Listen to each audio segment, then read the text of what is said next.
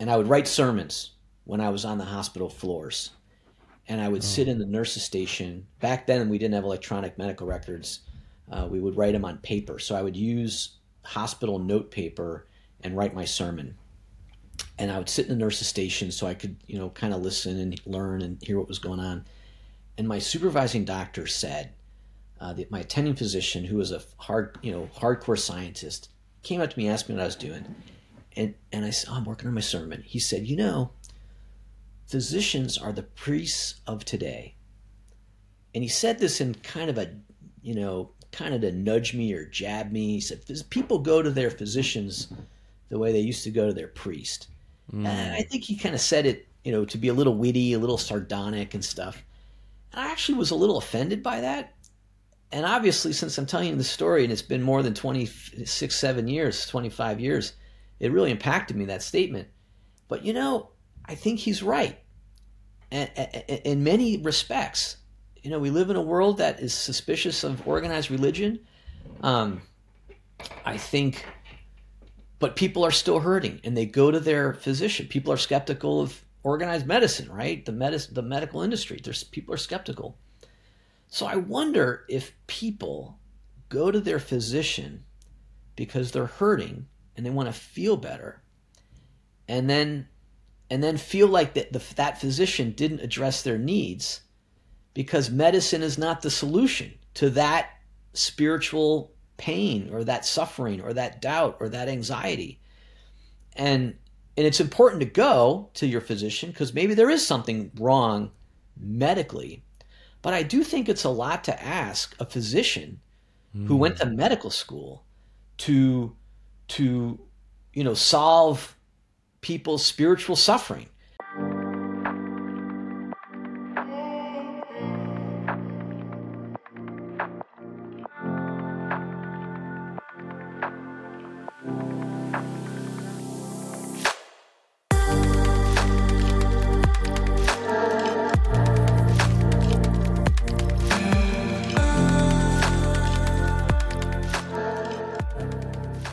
Hey everyone, and welcome to another episode of Going Out, Looking In, the podcast about the big questions of life, personal growth, and spirituality. My name is Maxi, I'm your host, and today we are diving into the waters of academia, of science, of medicine, and spirituality, faith, religion, well-being, burnout, and much more. You'll be thinking like, how should that work? Well, you know me. I always get something up my sleeves, and this time I went in a little bit of a different direction. So basically, how this conversation came to be is that I had this conversation with Dr. Lisa Miller on the podcast, right? About the science of spirituality, Columbia professor, New York Times best-selling author of The Awakened Brain.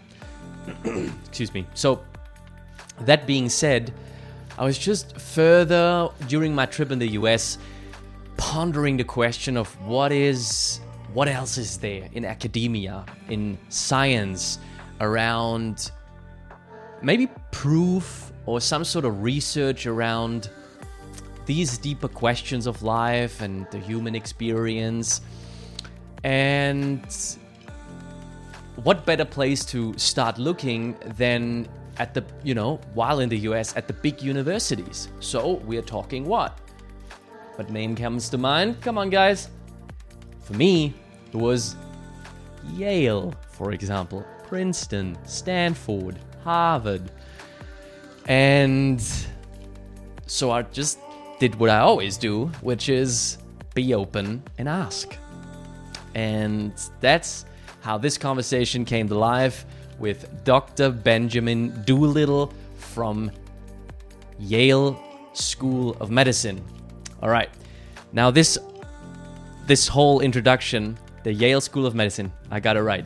This introduction is a little bit different because every time I am interviewing someone with a scientific background, I want to make sure that I get it right, right? I want to get all the accreditations and the vita right. So that's why pardon me, I'm gonna quickly read a little excerpt of the Vita of Ben, so I make sure I don't miss out on anything. All right, ready. Ben Doolittle is the program director of the Combined Internal Medicine Pediatrics Residency Program. He's also the medical director of the Faculty Resident Continuity Clinic. His practice focuses on addiction, hepatitis C, HIV in primary care. His research interests explore the intersection of medicine and spirituality, wellness, and burnout. Ben is also an ordained minister holding an MDiv from Yale Divinity School and serves as a local urban congregation. Yeah, that's a mouthful. And you know, when I saw, I'm just looking at his photo, you know, and then reading this, I'm just like, oh wow, I gotta, you know, I gotta be prepared. You know, this is a big thing. You know.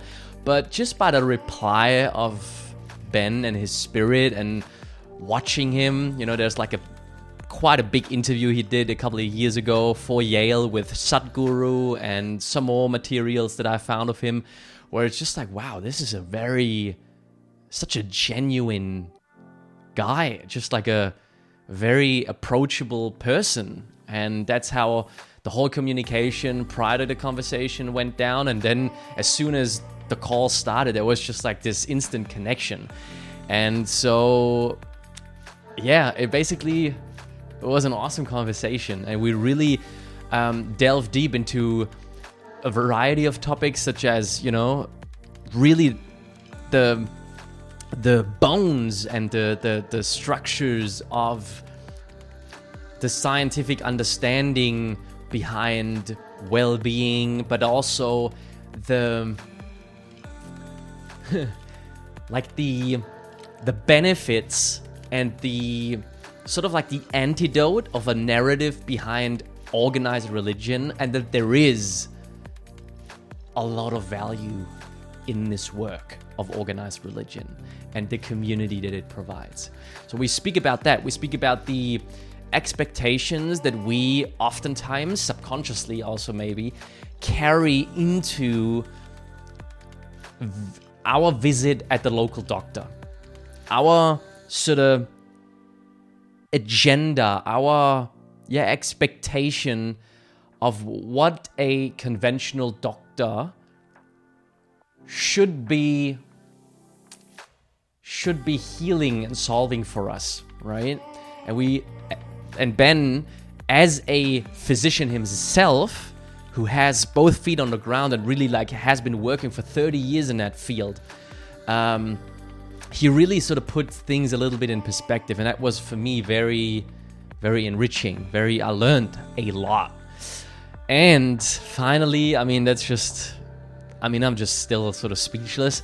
He actually ended up inviting me to Yale to speak and share my experiences with some of his students, which is obviously still something I cannot really wrap my head around. But like these are just, you know, the wonderful things that come from having those kind of conversations and just being open to explore different avenues of, you know, these deeper things of the human experience. With all that being said, as always, beautiful takeaways I wish for you, and yeah, just fun. You know, life's supposed to be fun. This journey. With this episode and Dr. Benjamin Doolittle.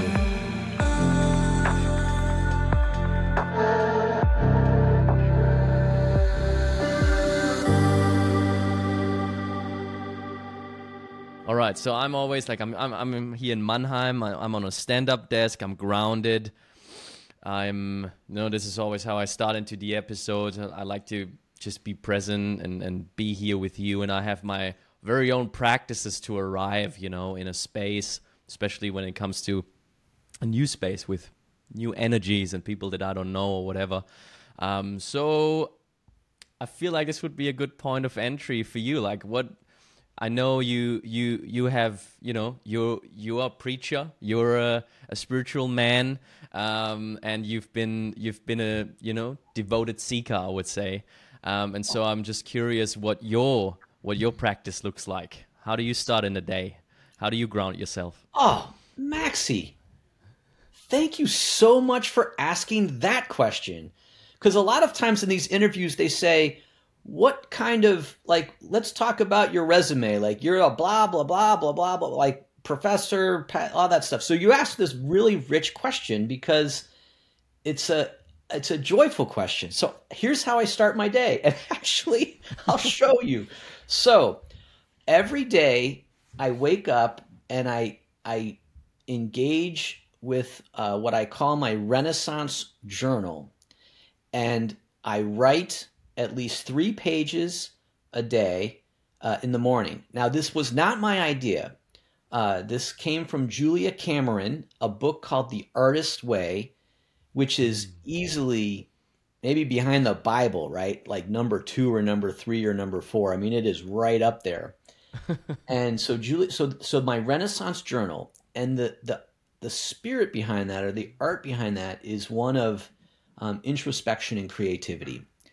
And the idea is to is is is to spark, I guess, to spark the artist within. And it's the place where you put your doubts and your worries. Any academic idea starts in the Renaissance journal. Like, oh, I have this idea, and then I just noodle it down in the paper, and then maybe it just sits there, but it's out in the world, right? Because it's on the page. It's not just locked in my head. So, and the beautiful thing is that it's every single day, and I've only been doing this for maybe 3.5 years, just before the pandemic started, and then of course the pandemic, it became a really important discipline. But now it's this effortless, joyful practice.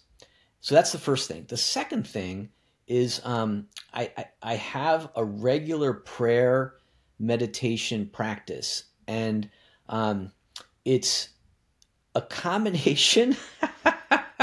It's a combination of very traditional fixed prayer, the divine office, the traditional Christian monastic office, like what a monk would say if they were in chapter for their morning prayers.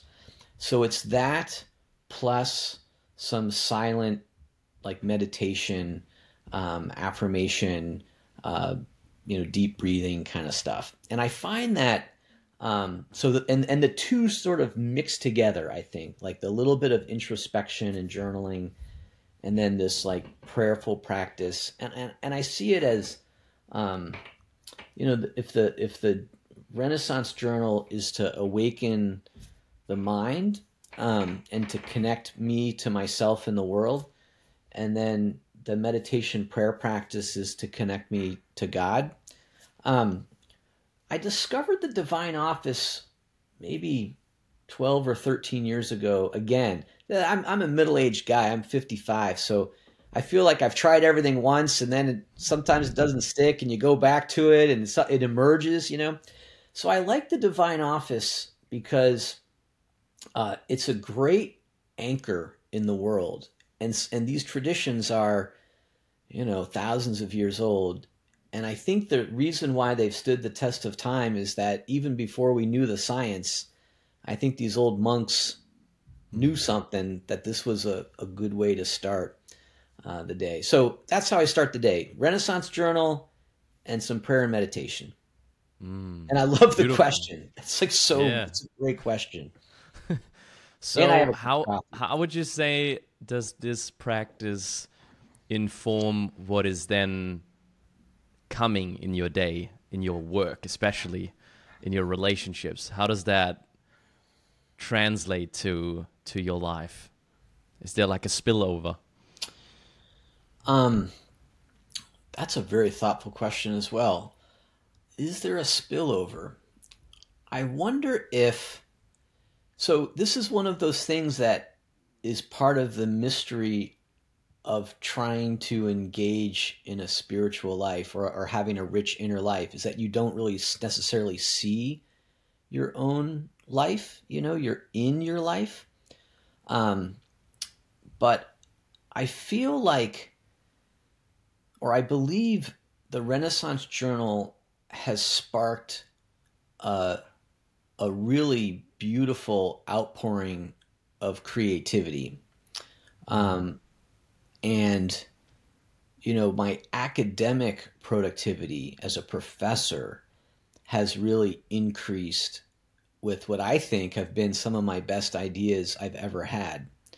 Um, so, uh, and I think it's helped my writing, which I really see as an art.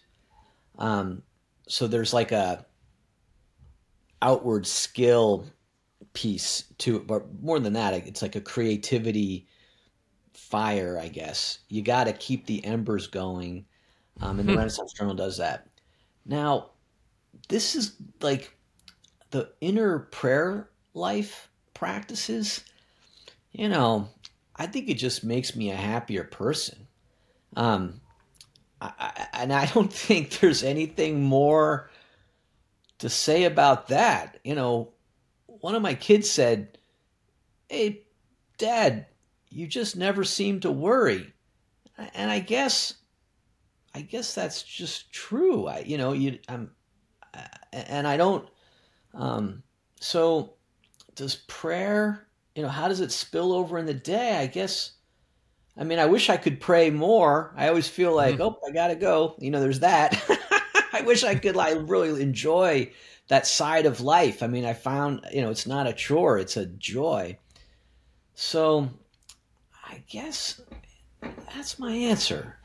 It's just, I feel so grateful to have this like anchor in the world, or this temple of time. That wasn't my phrase, the temple in time. That was Abraham Heschel, the old rabbi activist. He said the Sabbath was a temple in time, and I think my morning ritual is like a temple in time that that gives me this gift, this joy, this grace to start the day. Yeah, like I think this is like the opportunity that I just want to take when speaking to people like yourselves and who are just, on a worldly level. You are, yeah, and that's what we've discussed in the little tiny conversation we had prior to the recording. Is just like, of course I could ask you so many questions around the pragmatic and tangible things of your career, and that I can just, put my finger on. But I feel like that the magic and the deep wisdom and the knowledge that is also something that is really valuable for us, and for me now coming in touch with you in that way is to be found in the more subtle realms. And so and I'm super interested in going in more sort of in the more scientific avenues as well. But I just, there's just, being human, it's a Yeah. wonderful thing, isn't it? And there's so much, between heaven and earth. Yeah. This is the prayer book that I use all the time when I travel. And then here's my Renaissance journal. It's like, Wow, that's a yeah. big one. Oh yeah, you got to have a big one, because especially when you're on a triennial leave, there's a lot to write about. Yeah, I wanted to ask you, so basically when you say that it also informs your work in the sense of like that your best insights and ideas were originally or were originated in things you wrote down in the Renaissance Journal. So where where do you believe is that's all coming from? Because it's coming from somewhere, doesn't it? Yes. Um, so this leads to my second point, that is one of my beautiful spiritual practices that we were talking about before, is so where do these ideas come from? A good idea is really hard to come by. And I really believe that the way we get good ideas is through connection with different people and different ideas and different books, and being outside of ourselves or outside of our discipline. So maybe 10 or 11 years ago, I started the discipline of the Renaissance conversation, which is at least once a month, I reach out to somebody different from myself and have an open, curious conversation with that person. And so if my meditation practice is to connect me to God, and my Renaissance journal practice is to like look within, the Renaissance conversation practice is to connect with the world, especially people different from myself. And that is such a gift, because I get exposed to so many ideas, and we tend, maybe in our careers, we tend to maybe go a little deeper in our career, but then we lose sight of the beautiful collaborations and connections across disciplines. And there's been some data behind this. So one of my favorite books about this was called The Medici Effect. It was written by a Harvard Business School professor, and he described how the Medici effect. The Medicis were a banking family in Florence, and they helped finance the Renaissance. But really, it wasn't just about the bankers. He could have called it the Florence effect, I guess, but it was the fact that there were artists and musicians and philosophers and theologians, and Michelangelo was there, and Leonardo da Vinci was there, and the royal court, the political system was set up to encourage this. So there were very different people around the table, and then it was one important reason why it was a flourishing of these new ideas. And so that book really influenced me. So that idea of, and then the other data that I appreciate so much is that we can't wait for our muse to get a good idea. We have to always be exploring ideas and keep the field fertile for when a seed might land in the field. And some of this is born from necessity. So one of my roles in the world is I'm a pastor of a terrific congregation in New Haven. And, when you have to preach every single Sunday, you have to come up with something to say every single Sunday. And so it probably started with that 30 years ago, of like, oh, what am I going to talk about this Sunday? So where these ideas come from, I mean, it comes, I think, from social connection and introspection and ultimately gift, right? Like these ideas, they come from somewhere. They do seem to come from connection or hybridization, right? Like being around someone different from yourself, or reading something that's outside of your field. I think that's the secret sauce in this. Right. That's, I think, a perfect segue into your work and I don't know, and this is just like how I perceive it as somebody's looking at it from the outside. Your view might be different, it might be exactly the same, I don't know, we'll find out. But looking at it from the outside, it seems like you've been courageous. You've been like, okay, well, there's like things that seemingly don't have, maybe, apparently not have much in common. Maybe they do. Let's find out. Let's conduct some research around it, okay? And let's see where we get with that. So there's a lot of avenues that you went into, and on the podcast we are just interested in the big questions of life, like where do we come from, where do we go, why are we here, what, how does this all work?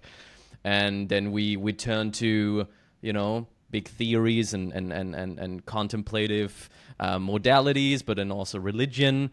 And then we also end up right being born for me in Germany, we turn to Western medicine, or like to medicine in general, Eastern or Western. And then we basically say, okay, well, I've read this book and they say to live a fulfilled, rich life inside and out, I need to do this.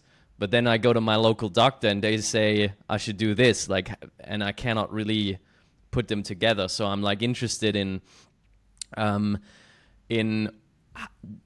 what was the first sort of like this like spark of you that like inner, because something clearly, because you've done like hard things, you studied for years and you conducted research and all that, and it's, the life of an academic. It's not, you got to be, you got to have like some sort of inner motivation, like an intrinsic drive.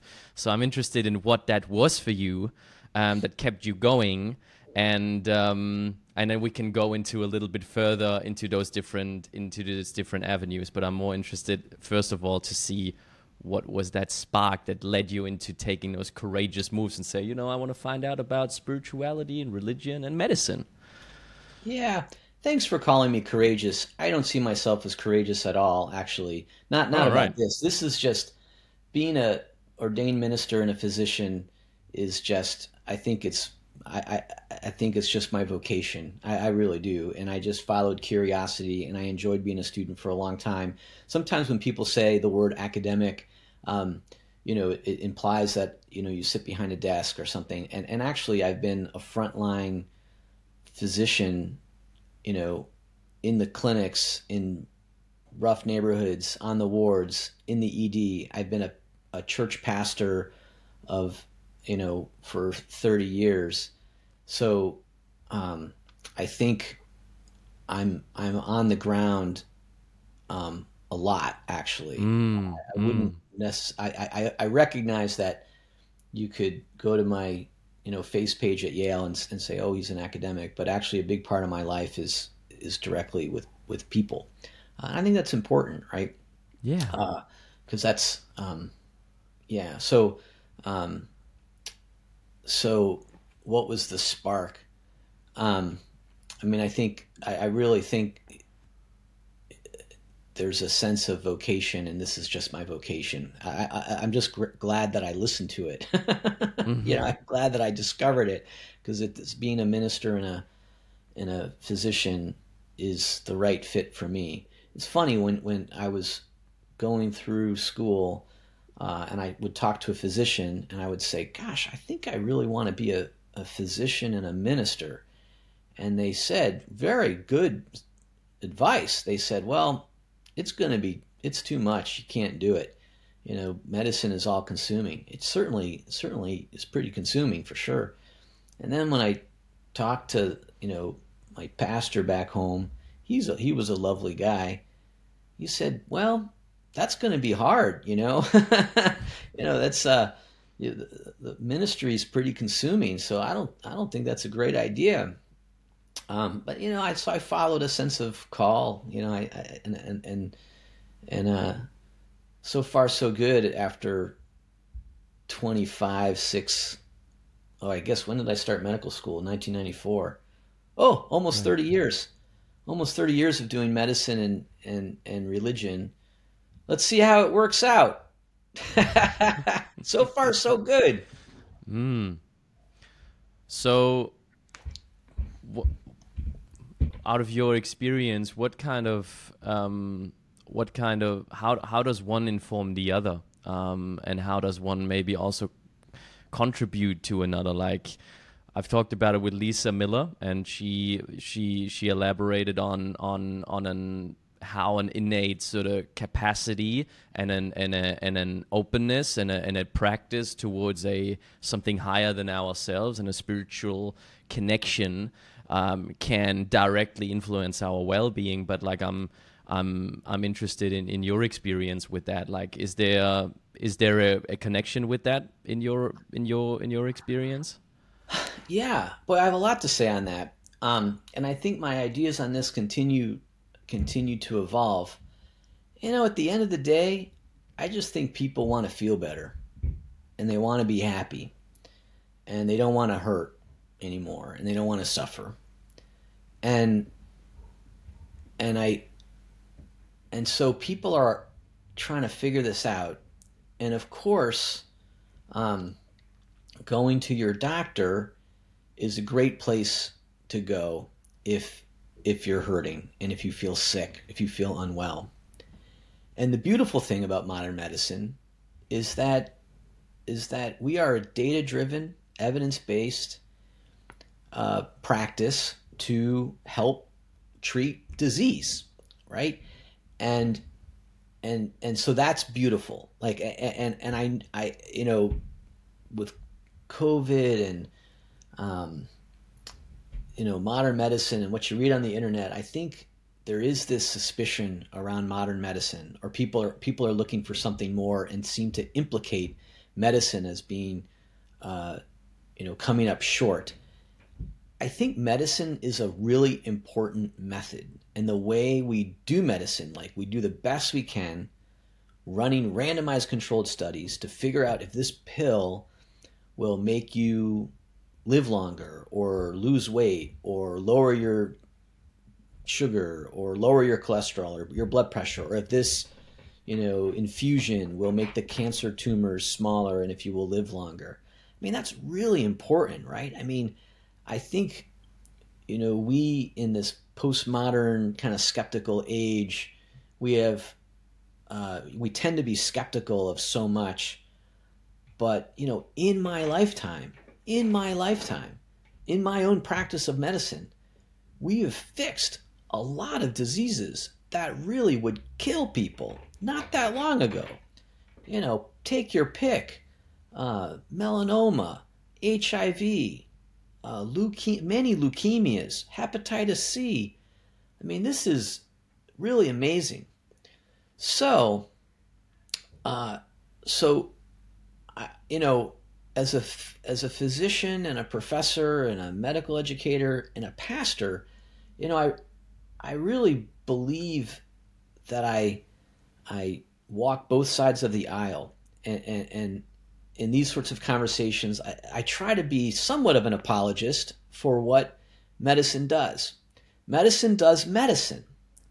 Now, back in the day, oh goodness gracious, this might have been almost 28, 27 years ago, I was a medical student, and I was the minister of a church in a rough and tumble part of New Haven. And this church is a beautiful church, and years later, Pilgrim Congregational Church. This place is beautiful, and they had me as their pastor, and I was a medical student. They were so patient, so loving towards me, and they formed me into being a pastor. And I would write sermons when I was on the hospital floors, and I would sit in the nurse's station. Back then, we didn't have electronic medical records. We would write them on paper. So I would use hospital note paper and write my sermon. And I would sit in the nurse's station so I could, kind of listen and learn and hear what was going on. And my supervising doctor said, that my attending physician, who was a hardcore scientist, came up to me and asked me what I was doing. And I said, I'm working on my sermon. He said, physicians are the priests of today. And he said this in kind of to nudge me or jab me. He said, people go to their physicians the way they used to go to their priest. And I think he kind of said it, to be a little witty, a little sardonic and stuff. And I actually was a little offended by that. And obviously, since I'm telling you the story, and it's been more than 26, 7 years, 25 years, it really impacted me, that statement. But, I think he's right. And in many respects, we live in a world that is suspicious of organized religion. I think, but people are still hurting, and they go to their physician. People are skeptical of organized medicine, right? The medical industry. People are skeptical. So I wonder if people go to their physician because they're hurting and they want to feel better, and then feel like that physician didn't address their needs, because medicine is not the solution to that spiritual pain or that suffering or that doubt or that anxiety. And it's important to go to your physician because maybe there is something wrong medically. But I do think it's a lot to ask a physician who went to medical school to solve people's spiritual suffering, because we're really bad at that. The best we do is we prescribe Prozac and then refer people to counseling. And maybe that's not a bad thing, right? Maybe that's really part of getting better, right? Like the medical model can help a lot, but it clearly is not, it's not enough. And maybe we've become, as this postmodern human community, we've become so reductionist in our approach, and we've split ourselves into pieces. We talk about spirituality and meditation, and then we talk about pain and blood pressure, and why are we splitting that up when they're clearly so connected? So medicine does great stuff, right? It helps people live longer, and we know that. But it's limited. But some of the limitation is where we are in society, in our own individual insights. And, so this gets back to, well, what about all that religion and spirituality stuff? Maxie, you were sharing that you have your meditation practice, and I have mine. And I know there's a lot of rich and beautiful research around meditation, loving kindness meditation, body scans. And that's super important. There are a lot of apps for meditation and such. But I have to put out there, I think many millions of people have downloaded those meditation apps, and then with the very best intentions, we intend to use them, but then we don't use them 90% of the time. And so we've fractured ourselves. We have aspirations that we should do this thing that it's hard to do, meditate. It's hard for many to do.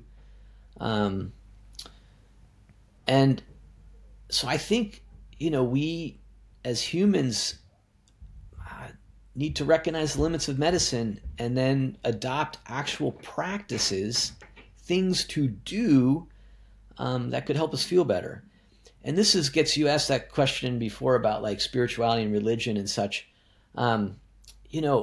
We're very skeptical about, we meaning, I'm going to say the West, I'll say New England, I'll say, academic circles are very suspicious of religion, and we love to criticize religion because, there are many things that are very, very valid to criticize, right? And everything from, recent abuses in the church and, some, being closed-minded to different groups, LGBTQ, women in ministry, and all this kind of stuff that many times churches, organized religion, have been slow to catch up in some ways, but not all religion.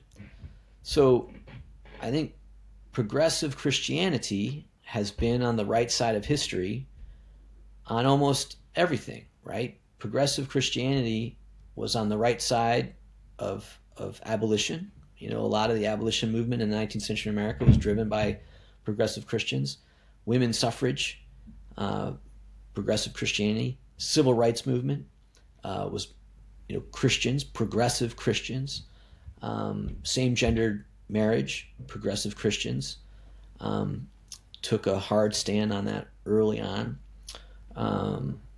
And so not all organized religion has been,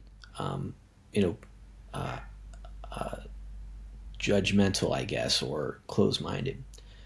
And so this leads me to this piece that over the years I've been very thoughtful about, because I love mindfulness and connected to the spiritual life, but the tough part with that is it tends to be somewhat individualistic, right? It's one person plugging earphones into an app or reading a book about mindfulness and kind of trying it out, listening to your podcast, right? And it's sort of like when you go to the gym and you see someone with super big muscles and you think, oh, I should really do what that person's doing. And then, it's hard to do, and then you kind of don't do it, and it's hard. So this is one piece that I've discovered, I guess rediscovered, is actually organized religion. Now hear me out for a second, because I know maybe folks who listen to your podcast, looking at the other folks who that you've had speak, maybe we're not so into organized religion, but just let me just put something out there. So and again, this is 30 years as being a minister, okay, and 30 years of being a minister and a physician and an academic and an educator and moving in very like liberal progressive circles. And but one thing, and then it was my own kind of inner journey, my own spiritual journey, right? And actually, it was Pilgrim Church. So Pilgrim Congregational Church is this beautiful small church, a small congregation, beautiful old white steeple congregation in kind of a working class neighborhood. So it wouldn't be the church that you would go to on the town green, say, or the university chapel. It's not that. And they took me on when they were looking for a pastor when I was a divinity school student, and I loved it. And it was how I found the ministry. Really fell in love with the ministry. And then and I was there as a medical student. So I was a medical student and I was their minister. And then after medical school, I went overseas and I worked in mission hospitals for a year before coming back to Yale for residency. So I did residency, and by that time they had another pastor. And so I served other churches for a long, long time. And then maybe 10 years ago, they needed help, and by that time I had married, 2 kids, and it was hard to be even a part-time pastor with all that was going on with life. But I could preach a little bit, and so I was preaching once a month or so and helping out. And then the other folks kind of moved on, and so now I'm really their main pastor for preaching and worship. So this place, this beautiful church, and these beautiful, beautiful people kind of welcomed me back. And I realized I would show up in this place and I would just get happy. Whatever happened, I would just get happier. I didn't have to think it. I didn't have to meditate. I didn't have to do anything. I just had to show up and sit there. And I'm the minister, right? So I'm thinking, wow, this is kind of funny. Like I show up here and I'm like, wow, I just feel happy, I say we have the greatest coffee hour in all of Christendom. You should come for a happy hour. It's really fun. Anyway, but I was there and I was thinking, church, and I'm just speaking as a progressive Christian pastor, okay? This is my own experience. I was like, this is the most artistic thing that I do in the week. And I try to play a little guitar and I try to draw a little bit, but I sing. You go to church, you sing. It is the most artistic thing, I think, that people do. And I know meditation, they talk about breath work and stuff, but you know what? If you sing, you're doing breath work, And so it's the most artistic thing that I do. I also think attending religious services might be the most intellectual thing that people do. And quite likely the most intellectual thing that people do, even if they have an intellectual job. Because someone stands up there, a heartfelt, thoughtful person is going to give a sermon, usually, right? Most of the time. And this is across religious traditions, right? So someone's going to give a thoughtful interpretation, usually with 3 points in a poem or a funny story or whatever, something thoughtful, provocative, based on Scripture. And so those ideas might be the most intellectual thing, the most challenging thought of the whole week, right? Because otherwise we read People magazine and the newspaper and we hang out with people who are like us and all that. So it's the most artistic, most intellectual thing. We connect with people different from ourselves boy, the language around social networks and loneliness, like loneliness, the mortality of people who are lonely is so high. Yeah. Well, you can't be lonely if you show up at a small congregation, because everyone knows when you're there and knows when you're not there, and it's intergenerational, and many times it's interracial. So here's this: we're trying to find a solution to the anxiety of the world, and and how to address disparities across race and ethnicity um, and social class. Well, church can do that. Now, not all churches, right? I totally understand when people say, "Hey, wait a minute, Ben, what about X, Y, and Z?" And that's true. It's absolutely true. I can, of course. But the critique of that belies the truth that there are these communities that are enriching and beautiful and supportive. So, and then it connects people to God, right? Like at the end of the day, the idea of at the end of the day, it does connect people to the divine, to the transcendent, to Jesus, to God, to the higher power. Describe it however you want, but something happens there when you attend religious services. Now, it's not either or, right? It's not like, oh, there's the meditators and the mindfulness people, and then there's like the church people. Obviously, no, that doesn't make any sense at all that you would split that. It's sort of like going to the gym, right? We go to the gym to exercise our body, and we go to this place, a church, a synagogue, a mosque, or whatever, and we exercise our spirit. And it doesn't mean we don't go jogging alone or hiking or lift weights alone or whatever. I mean, we do that stuff.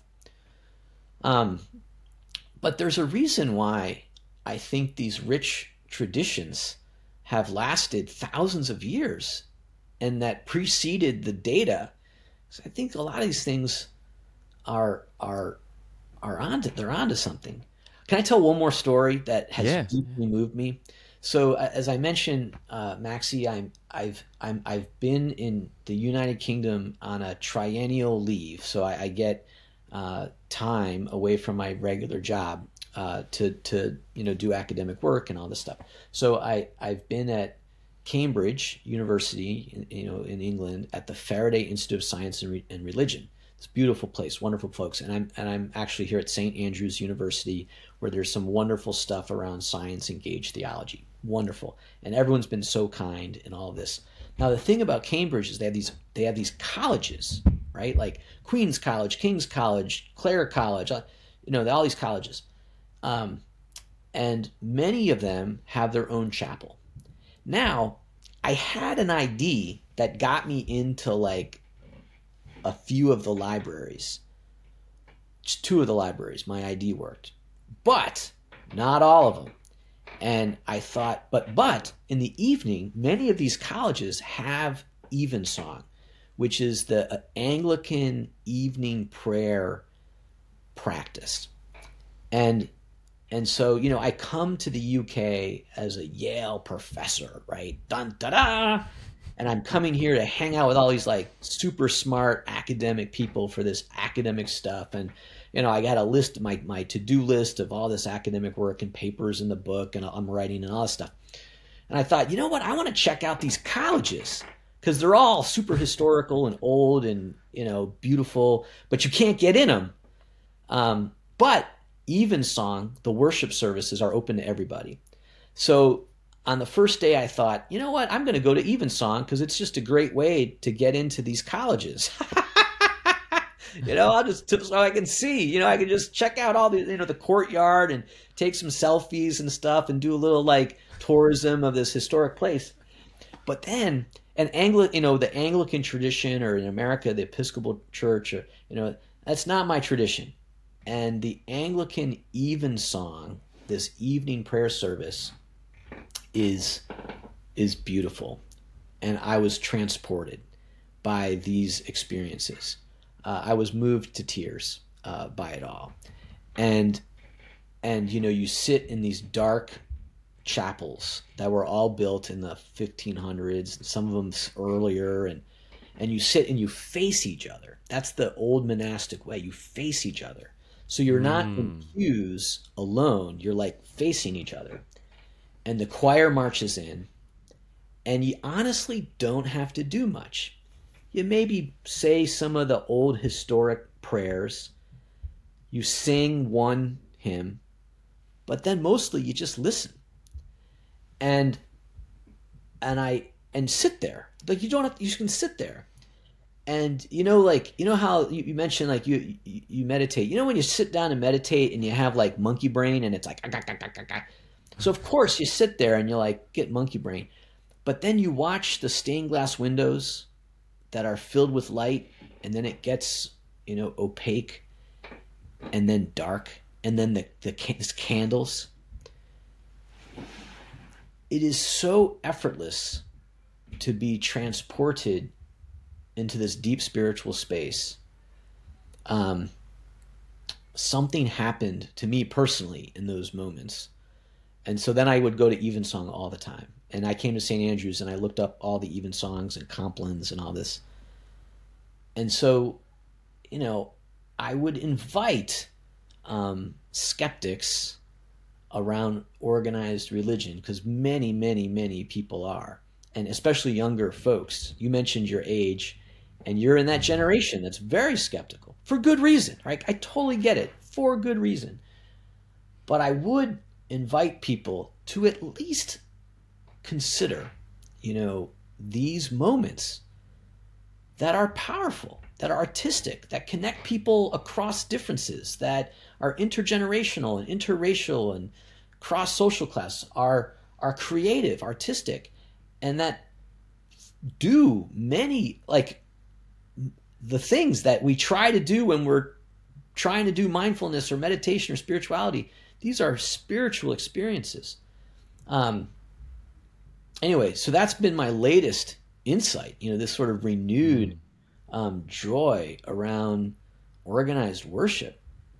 In the Protestant Christian tradition, you go to a service, a Sunday morning service, and a lot of it's driven by the preacher.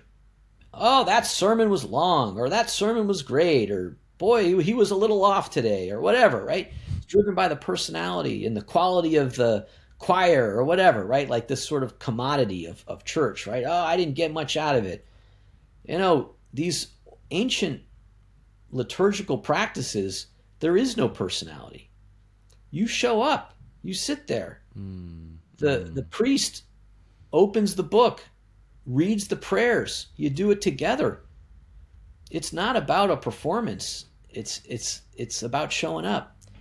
And when we go to the gym and we walk out of the gym and we're sort of tired and we're loose and we think, oh, that was great, I got to go to the gym more. And I kind of walked out of Evensong, and every time I walk out of my church, Pilgrim Church, every time I walk out, I think, wow, that was great, I got to do that again. Anyway, so I know I just went off and off and off on, on this, a little bit of an apology for medicine and a little bit of an apologist stance on organized religion.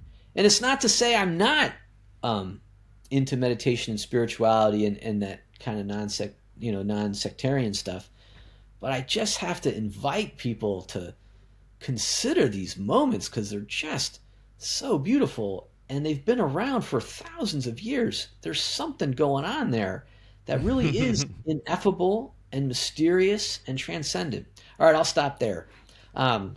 Beautiful. Yeah. No, thank you so much. This is the space for it. Like I told you, there is no agenda. There's not something we have to tick off here. And like, it's just beautiful to witness where you take something and what's alive within you, that's beautiful. And yeah, I feel like when you are talking about my generation, the pendulum is just very sensitive and it's going from one extreme to the other. Like there's barely any sort of like mid ground where we just like rest. It either is like yeah, on one side or the other. And I also, this is also what we're trying to do here as a common effort, is to bring the pendulum a little bit back to the middle, back to the center, and to invite people, because I was shouting from the rooftops that organized religion is the downfall of our generation. You know, we have to disassociate from it, and you know, it brought so much so much pain to and all that. But that's coming from somebody who never actually consciously participated in a service, and until I did, and until I just proactively just whenever I'm in a new city, and Germany is full of it, you know, beautiful churches. Oh my God, like they're just like gorgeous. Italy, Spain, the cathedrals. Oh my God, France, you know, it's all so close by. So there's the density of history and richness in devoted spirituality is so dense. The air that you breathe in those environments is so rich of that spirit that you just, I don't know, like I will, no matter in which city I'm now sort of traveling to, I will always try to make time to visit those places, to just see for myself, investigate for myself. And I bring all of me into those spaces as well, right? So all of my Eastern practices, I bring them there. And when I'm looking at you know, like I just had very deep moments in Munich in a Catholic church where there was a different altar for Holy Mary, and then there was one for Jesus, like a side altar where you can just like pray in complete sort of solitude, and it was so like a beautiful secluded sort of area. And when I'm looking at these big paintings as well, you know, I'm seeing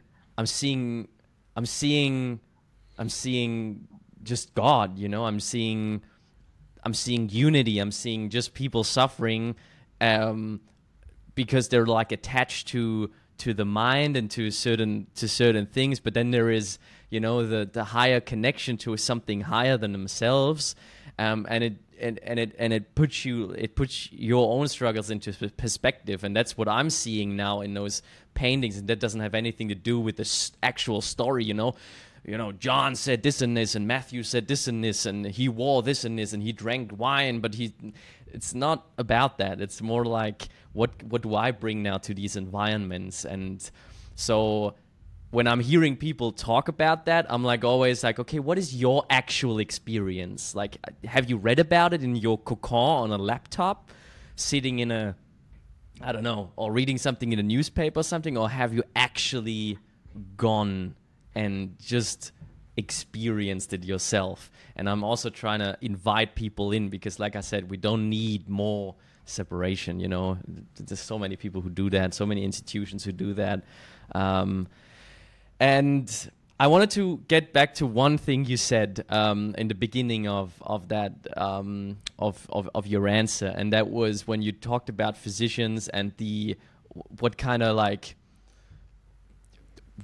the demand that we that we come to a doctor's office with. Like we ask for a lot. I get that, and it's impossible to meet someone and address someone's well-being in a holistic way within 10 minutes or 15 minutes or 20 minutes that, you know, most patients get in a practice. And so that was a very beautiful insight that you delivered. And now I would just ask you a follow-up question, like, doesn't that then imply a certain, like, with that power that we give physicians, or like sometimes they're not even aware of it, but we see it play out because people have this urge, they're like, oh my God, like I'm struggling, I'm suffering.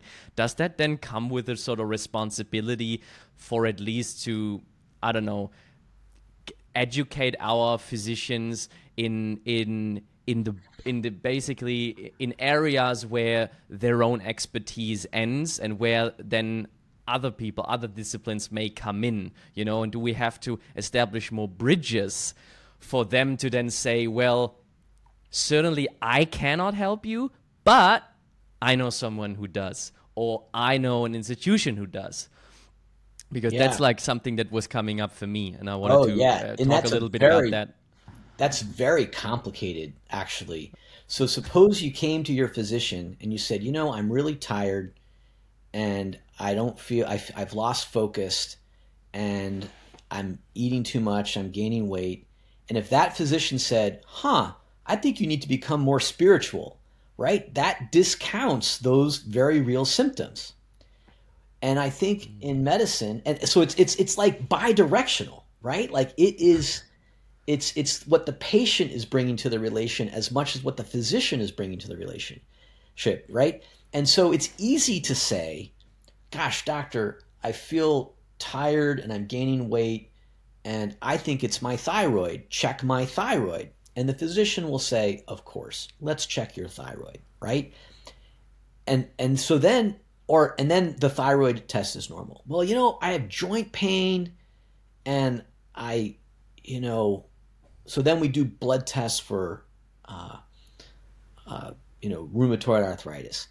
In the Middle Ages, they would let blood. We would practice bloodletting because we thought it would recalibrate our humors and bring our body back into balance. And it always occurs to me, we still are practicing bloodletting, right? Because it acknowledges the suffering and the story of the patient. So I think the only time physicians can really, suggest um, I guess, complementary medicine or spiritual life or religious life is with there's trust.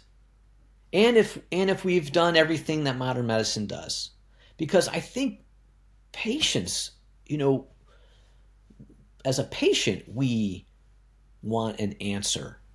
And in this modern world, we want a fix it type solution, right? Like we want to take a medicine to lose weight. We want to take a medicine to be happier because some of these other practices are hard. And like That's building the truth. building social connection, eating less food, That's it. all these things are so hard. And wouldn't it be great if we took a pill to solve these problems? And medicine is good at that, right? We love our pills, we love our potions and our tests. Um, But, we live in a world where, what, a quarter of people, maybe more, have some kind of a mental health challenge. Depression, anxiety, bipolar, OCD, eating disorders, more, at least a quarter. So I think modern medicine helps a lot. It can do a lot. Um, but in that same breath, we have to recognize that there are other things to do. And I was sort of thoughtful about um, one of my coolest Renaissance conversation was with a gardener. There's a gardener Mm. at Yale who collaborates with labs and tries to identify molecules in plants that could have, healing properties. And so the example is, take kale, right? Like the leafy vegetable kale. And that maybe there's a molecule in kale that could prevent cancer.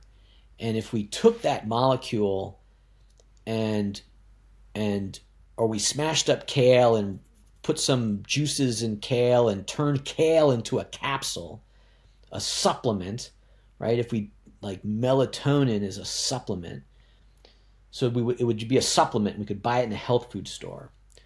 But if we ground up that kale even further and we did a randomized controlled trial and we turned it into we put it in a bottle and then had a label on it and some fancy drug name and it could be sold as a drug, right? If it was FDA approved, it could be sold as a drug to prevent cancer, right?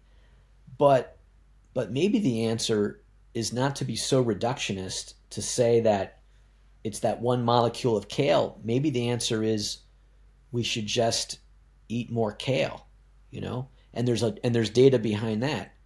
But so we've turned, a plant-based lifestyle and we're trying to turn it into like a medical intervention, you know? And there's probably some importance to that, and the research behind it is really important. But it does make me wonder, like, are we trying to reduce the complexity of our body and turn the solution into a pill? Because clearly we need more than that, because what we're doing now doesn't seem to be working so well when a quarter of people are struggling so much. And the struggles are complicated, right? It's family stuff, it's relationships, it's medical stuff, it's, you know, the neighborhoods that people live in. It's, you know, there's injustices in the world that great parts of our society are struggling with.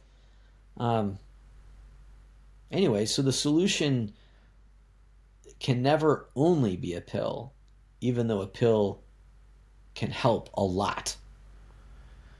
I researched a quote of you, and or like just basically in the preparation for the podcast, a quote stood out, and it's exactly about that. And it was beautiful to hear you say that. So basically, it goes, it's easy to prescribe a pill, pick it up from the pharmacy, and find something that matches your apparent disease and whatever it is the doctor finds. But it's hard for people to believe that the medicine is actually good for them.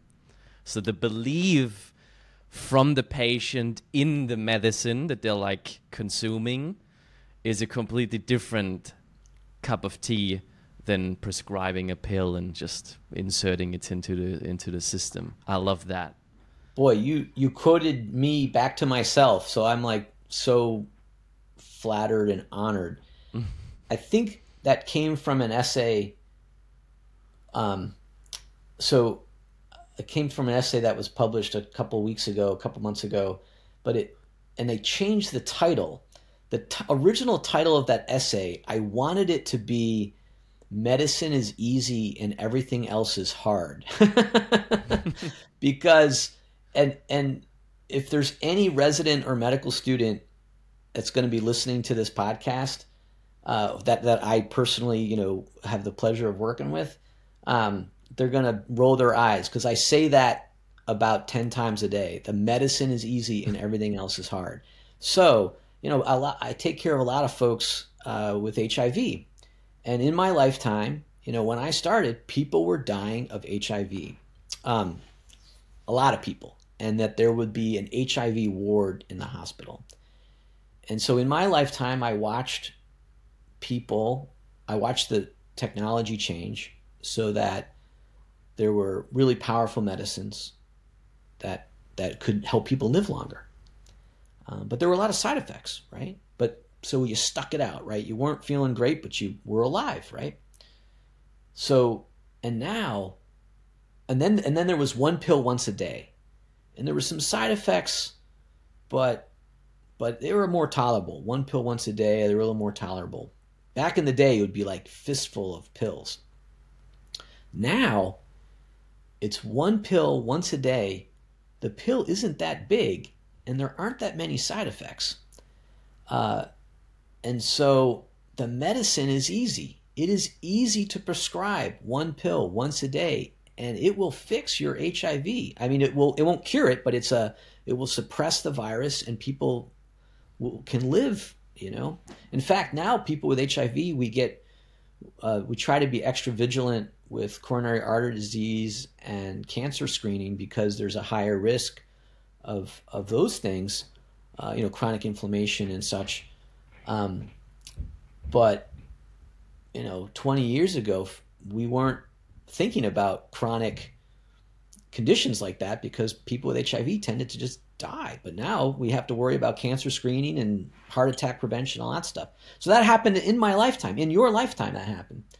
So the medicine is easy. It's very easy to prescribe one pill once a day. But exactly what you said, you're quoting yourself back, quoting me back. But exactly what you said, you're so right. A person with HIV has to believe that the medicine works. A person with HIV has to, have mental health intact enough to not be so depressed, and self-esteem has to be, good enough to believe that they deserve the medicine. And then the other more complicated stuff like transportation to doctor's offices, insurance has to pay for it, access to care, the relationship with the provider has to be intact. So, prescribing one pill once a day is the easy part of medicine. There's a lot of stuff around that's inside the patient, but also the system of life. The system of the medical complex has to be intact to help take care of that patient. And that's really complicated. Yeah. And it doesn't make it any easier for physicians. Like, I get that. Like, it's a huge,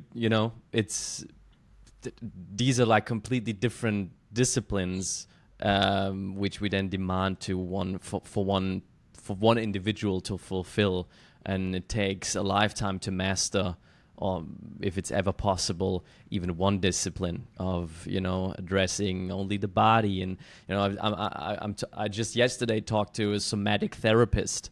So it's all about understanding the deep complexity just within the vessel of the human body, on the intersection of, also emotionally stored trauma in the immediate sort of tissue of the body, and how we can release that somatically. And that's just a fracture of one discipline, and he spent a lifetime developing and cultivating his skills within this area. And so like I think, yeah, we have to, like, there's a German, we have a saying, we have to break a stick for physicians, or like for doctors, which means like we have to, sort of like, put things in perspective.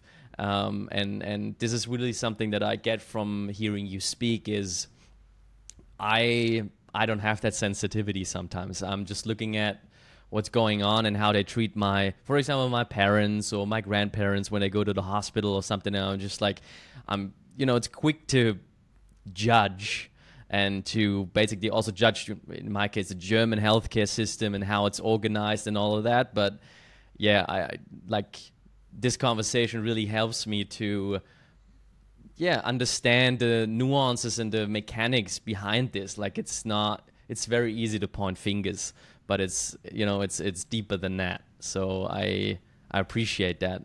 I very much appreciate it. It's definitely widening my horizon right now. Oh, well, you're so kind. The other thing that I've been interested in for much of my career was around burnout, and then which has evolved into questions around human flourishing. So you were getting that idea of like breaking the stick, or the physicians breaking the stick, and as my role at Yale is to be a residency program director, and then I'm the medical director of a primary care practice, and there's a program for medicine, spirituality, and religion that I run. So those are like my three hats at Yale. And so early on, when I joined the faculty, I became very concerned around burnout. And boy, you hear that word burnout, and it's it's like a neon flashing light. There's this pejorative load around burnout, right? And but the data is not good for physician burnout. Right. And so it's about half. And maybe it goes up and down a little bit over the years. It was a little worse during COVID. Actually, COVID was interesting. For a while, physicians, we were very steeled to the task, and there was like a lift of corps d'esprit, and then it wore on. Everything seemed to crump a little bit. But basically, for the past 20 years, about half of physicians are burned out. And there's a specific criteria of emotional exhaustion and depersonalization and lack of accomplishment. So there's like a specific definition. And so we know a lot about burnout, physician burnout. And burned out physicians tend to make mistakes. They tend to leave their job. It has impacts the institution because they might discharge people too early. There's lower patient satisfaction scores. The medical error piece is really bad. And then the individual They tend to have worse marriages and mental health issues and things like that. So I was studying that, and I wrote a bunch of papers about that, and I realized, we gotta. I want to find people who are happy, physicians who are happy, and then just ask them why they're happy.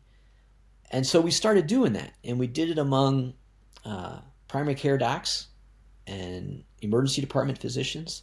And then I had the joy of collaborating with this sociologist in Pakistan and this woman who palliative care chaplain in South Africa. So these different communities, and we did qualitative studies. We just had open interviews, just exactly what you're doing. I got ideas about you, Maxie. I want you to talk at Yale, actually. I want to flip this, because anyway. So I'll come back to this, but anyway. So we've interviewed. Oh, we interviewed. We collected qualitative data on people who live in wheelchairs. People with paralysis, and then just a beautiful study on people who sing in choirs. Those people have figured it out. If you sing in a choir, whoo, yeah, they're happy, healthy people. Anyway, so I started interviewing people who identify as happy, and we did validated instruments, and they weren't burned out, and they met through questionnaires that they were happy, and essentially it wasn't surprising. It really affirmed a lot of what we know, and there's some surprising things. So one is social connection. Physicians who were happy tended to feel really strongly about their staff and have overlapping circles of community. So family, friends, one person was really interested in, I'm in a bicycle club or a tennis club, or every weekend I have a family thing. Or even introverts would say, I have 3 friends, 4 friends, and I'm really close to them. That was huge. Physicians who were happy tended to be in it for strong values. In other words, they weren't in it for the money or the prestige. They were in it because they were seeking to heal sick people, to care for sick people. And I asked them about money. One of them said, money. It's important, but not relevant. Like it was a subtle thing. Like, I know I got to think about it. I should probably think about it more, right? It just doesn't even occur to them. Because a lot of times folks go into medicine for like social prestige or money or whatever, all that stuff. Those are probably legitimate reasons. But the ones who were thriving were were in it for these value-based reasons. Physicians tended to have some autonomy over their practice. So they did lots of things, but they had some control of their work schedule, work environment. And so they didn't have great work-life balance because they loved what they did, right? So, why I don't even like that word, work-life balance, because it implies that your life starts when your work ends. But wouldn't it be nice if like what you did was a joyful, meaningful, enriching experience, that you would want to do that, So they tended to have autonomy, and then they genuinely enjoyed the practice and science of medicine, and they genuinely enjoyed their patients. That they would describe the importance of connecting with a patient. The most important thing I do is I'm with a patient in the room, helping them. So those were like the 5 things. So social connection, value-based care, autonomy, the love of medicine, and the love of patients. Those 5 things. And we've interviewed, more than about 200 people now. And the non-physicians, it basically maps to their own piece too, like love of what they did, and they had high purpose and all that. So this is a lot of qualitative research that shows, and from different pockets of people, right? People in South Africa caring for children with HIV, physicians in Pakistan, emergency department physicians, people who sing in choirs. These are stable domains across multiple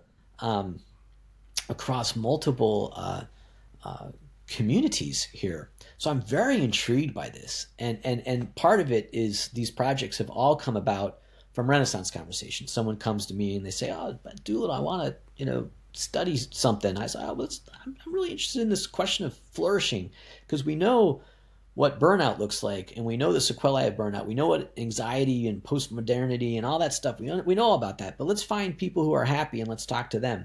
So that's what I learned, and which leads me, Maxie, before I forget, because if I don't say it now, I don't want to stop our time and then wish I said this. You have a lot of wisdom. I looked at the list of people you've interviewed: 1, 2, 3, 4, 5, 6, 7, 8, 9, 10, 11, 12, 13, 14, 15, 16, 17, 18, 19, 20, 21, 22, 23, 24, 25, 26, 27, 28, 29, 30. Oh, I mean, it's more than, oh my goodness, it's a lot of people. And you just came back from this trip where you interviewed even more people that aren't even on this podcast. So you have a lot of wisdom. And I want to interview you. I think, so the program I run at Yale is the program on medicine, spirituality, and religion. And so I want to invite you, and I want to interview you at Yale via Zoom, and we can even do it on your Riverside podcast. And so we'll turn it into a podcast, but it'll be the program on medicine, spirituality, and religion. And what's neat about it is we usually get between 12, 20 people, and they're all chaplains, physicians, students, like these really cool people. They're going to want to ask you a lot of questions, but I want to learn from you. You've interviewed, you've done your own qualitative study on human flourishing and the spiritual life. So can I ask you some of your lessons learned, or should we save it to the program on medicine, spirituality, and religion? Well, first, let me ask you, would you want to do that? Speak at Yale? I would be honored. I would be honored. We have to do that. I would be delighted. We'll get on the books for that for sure. Maybe we'll turn off the recording and we'll look at our calendars and we'll make it happen. It'll be in the spring. Yeah, we but do that separately. But like, I'm honored. Thank you so much. Wow. Yeah, it'll be That's really amazing. fun. That'll be so fun. And then I'm just going to ask you a ton of questions. And then all your listeners, they've probably gotten so curious about you. Like, who's this guy? He's got a marketing company, but he goes to Ireland and the United States to interview people. You're a pretty interesting guy, Maxie. I think I want to learn from you. So you're in. Yeah. So we'll get on the books after this talk. But so then could I ask you? So I'll talk about myself and then I'll ask you this one question. So when I interview people for my residency program, it's very competitive, and we get more than 300 people every year, and we just choose 4 people, and it's this whole ranking thing, and it's this whole thing that everyone gets anxious about. I mean, I don't get angry. I mean, it's the students, it's very stressful and all that stuff. So I tell everybody in advance, the night before the interview, we meet over Zoom, and I tell them I interview everybody. I interview everybody just for 15 minutes because we just have 4 interview days and we don't interview that many people. So I ask them this one question. I say, tell me what the one thing is. Tell me what the one thing is. It could be something on your resume. It could be something that's not on your resume. It could be an experience. It could be a value. It could be a mantra. Tell me about the one thing. And I tell it to them ahead of time because I don't want to surprise them and I want them to think about it. And what's so great about that is now for several years now, I have this compendium of people's one thing that they would say for their Yale interview. And it's so beautiful. And I'm grateful for that. Remember that Billy Crystal movie, City Slickers? Do you ever see that? It's about this middle-aged guy, and he's kind of crispy and burned out and, kind of in a rut. And so he goes on this cattle drive out west in the United States, and he meets this like leathery old cowboy, and he says, East Coast, middle-aged, crispy, burned out guys always come out to the cattle drive to think like this is going to solve all your problems. The trick is You got to just do the one thing. And then Billy Crystal says, the one thing, tell me what the one thing is. And then the leathery cowboy says, oh, that's for you to figure out. And so, Maxie, what is your one thing?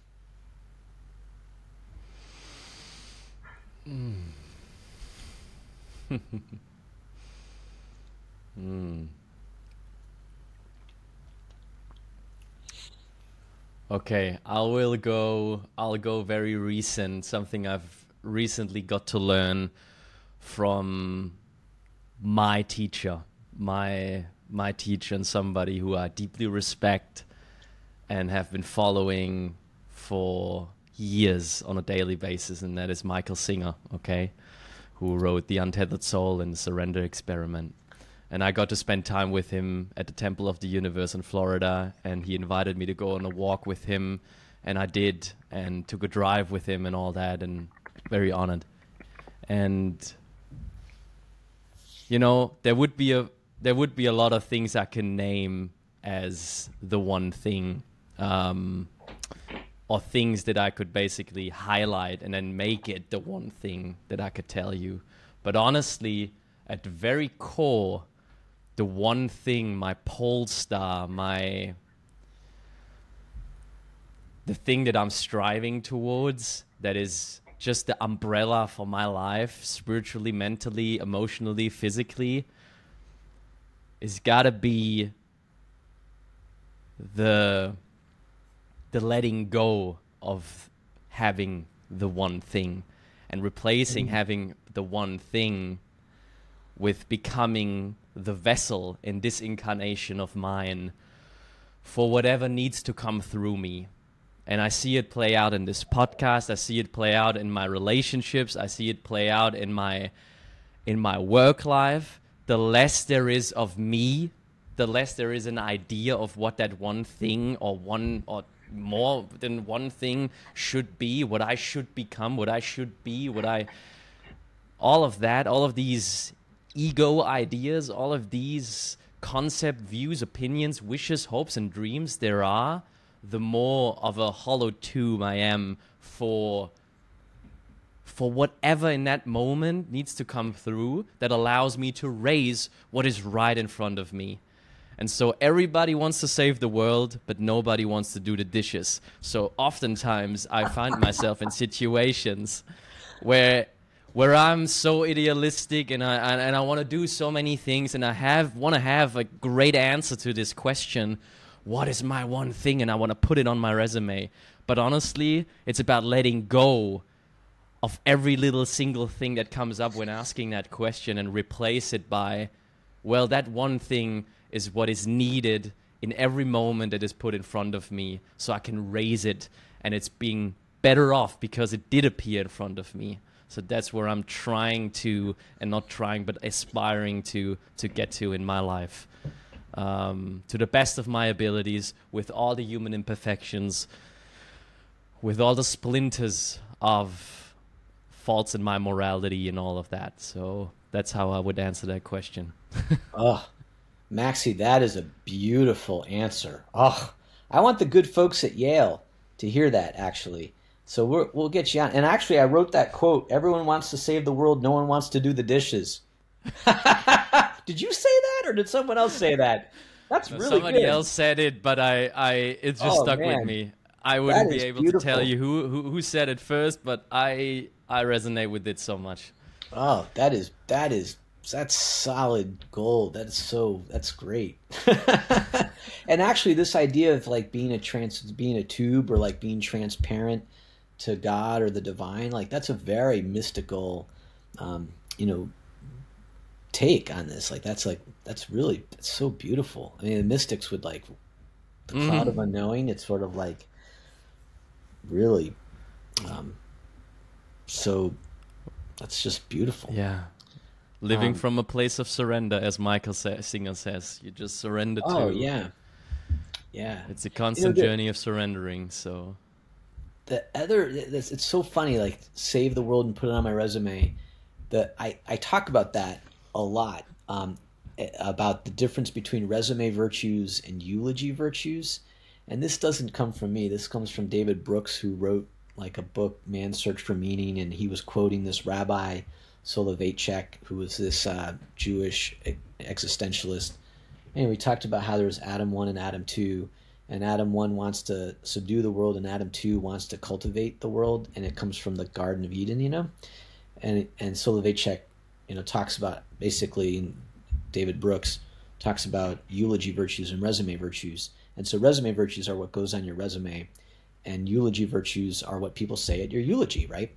And that we live in a world that, especially in medicine, especially at a place like Yale, right, that we tend to overemphasize the resume virtues, where you went to school, your academic rank, which is why I love you didn't ask about any of that stuff. You just said, what do you do in the morning? I just love that. You know, your publications, right, in academics. And so we tend to overweight the resume virtues, and we barely speak about the eulogy virtues: kindness, love, curiosity, friendship. But at the end of the day, no one at your eulogy is going to say, Doolittle had X number of publications, or Maxie's podcast had X number of viewers. No, he was a good dad, a good husband, a good, you know, he was a good friend to me. And I wonder if, I wonder if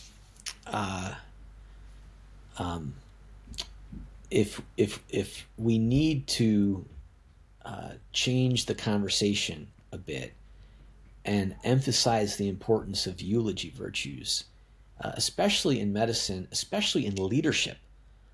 Leadership, not just in medicine, but everywhere.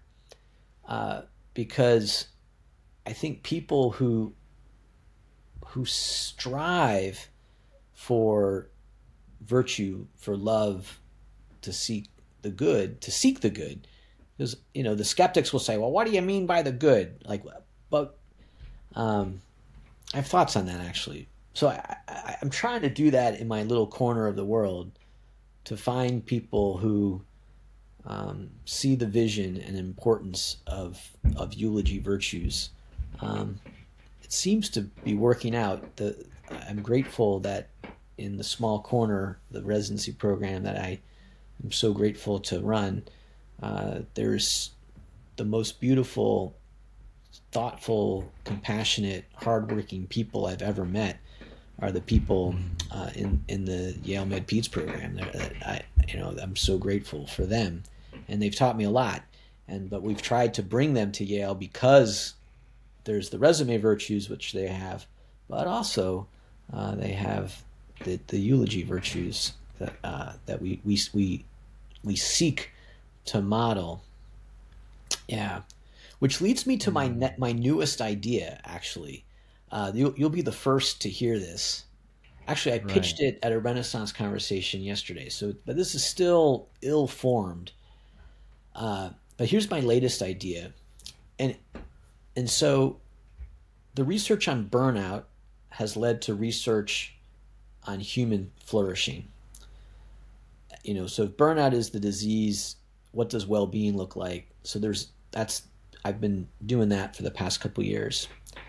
Now I'm very interested in our shared virtues, our shared values, because I think we live in a world that has more conflict than at least I can remember in my lifetime. I think in America, maybe the Cold War, Vietnam War, civil rights issue, maybe there's always been conflict. But it just seems like in the past, 15, 20 years, in my adulthood, I guess, there's just been more conflict, racial conflict, political conflict. And I'm curious to explore, are there common virtues that we all share that could bring us together potentially? Or are we just hopelessly disconnected and disenfranchised from each other? So I have this idea, and I don't know how to explore it except maybe through qualitative studies. I love these conversations. But the tough thing about a qualitative study is that people probably say the right answers, the things that they think people want to hear. I've tried to be really authentic in my answers, and to, recognizing that not everyone's going to love what I say, but I've tried to be authentic. But I'm curious about if we could get the unfettered, unfiltered, private view of people's ideas around love, forgiveness, truth, God and the higher power. And so I'm curious about that. So I want to study that, probably through anonymous QR codes that people might not even respond to ever. But some people might. And maybe it should be web-based, I don't know. But I want it to be like very organic, like in the supermarket, a QR code, or in the public library, or in a signpost when you're walking down the street, and people might say, "Oh, what's that QR code? What is love? What's that QR code?" And they do the QR code, and then they put it in there. So I want it to be like a sponge of common wisdom, I guess, to really try to get at what people are thinking. It's funny because like I'm a professor at Yale, and I've been at these really amazing institutions for the past 6 weeks, Cambridge, University of Cambridge and University of St. Andrews. I mean, and Yale, of course, too, these are world-class institutions with smart people all over the place. And it's funny, as I wrap up my 6 weeks here, I've enjoyed so much. I mean, they're so kind and so friendly. But now I want more. I want wisdom from people walking down the street and what they think about love and forgiveness and truth and beauty and God. So that's my latest project. And maybe that's not the right method, right? But I'm very interested in the core values that bring us together. Do we agree? Are there things we can agree about? Or are we just hopelessly disconnected from one another? I'd like to believe that there are common things that can bring us together, and I'm interested in exploring that. Absolutely. Oh, wow, that's beautiful. And I can just, I can, I feel like the setup of like you're on the right path. With carefully sort of selecting the setup of how to conduct these what is the container in which this research is basically being placed in, because all the work that I've been doing with myself and with others in especially in group settings, for deep truths to come out, especially when and this is what I'm getting from you, what you want, you want for authenticity, for like an unfiltered light to shine through. The container in which that happens needs to be safe. People need to feel safe, and so how can we facilitate that? So form follows function, right? How can we, where can we, and there will be even then calculate sort of like a distortion of that modality. We have to, somewhat take that into account, because I don't think there will be any sort of way we can, because no matter how you facilitate anything, it'll always have somewhat of a flavor to it. But I guess it's just like to make it to come up with a way that is inviting people to share, let's say, a large majority of their authentic self, and for them to feel safe, to answer those questions to the best of their like current situation and ability. Because, as Mike Posner also said, a musician that I so much admire, like and he says it about musicians or artists, but it goes really for anyone. Your music or your art can only be as deep as you are as a person. And I so much resonate with that. And so no matter what you do in this lifetime, it can just always be a reflection of where you are in your personal journey, right? And go as deep as you are on within this human experience in this incarnation. And so I guess it's just like, okay, how can we facilitate a survey that allows people to bring all there is? You know, all of you is welcome in this. There is no right and wrong. There is nothing to achieve, and to bring to bear where they are at right now, what they see, what they think and feel authentically about love, about, you know, purpose, about the one thing, whatever you want to ask them. So, Oh, that's a great question. I should probably ask that. That's a great idea. yeah. So that musician, it's Michael Posen, you said? No, Mike Posner. Mike. Oh, Mike with Posner. Mike, and then Posner. Posner. Oh, got it. Okay. Good. I'll Yeah, look into him. he went from pop star to like a whole different like wisdom keeper. He climbed, he summited Mount Everest, he walked across America, he does like all crazy sort of things right now, and studied with Wim Hof breathwork intensely, and he's a spiritual man right now. Like he grew into that and turned his back to the facade of what is Hollywood and the modern pop world. Yeah, I very much like him. Maxie, I am due to go to a to Renaissance lunch. conversation. So I am so very, very grateful for this chance to have this beautiful, rich conversation. I mean, it's just been a joy to meet you. So thank you. I'm so grateful. Yeah, thank you.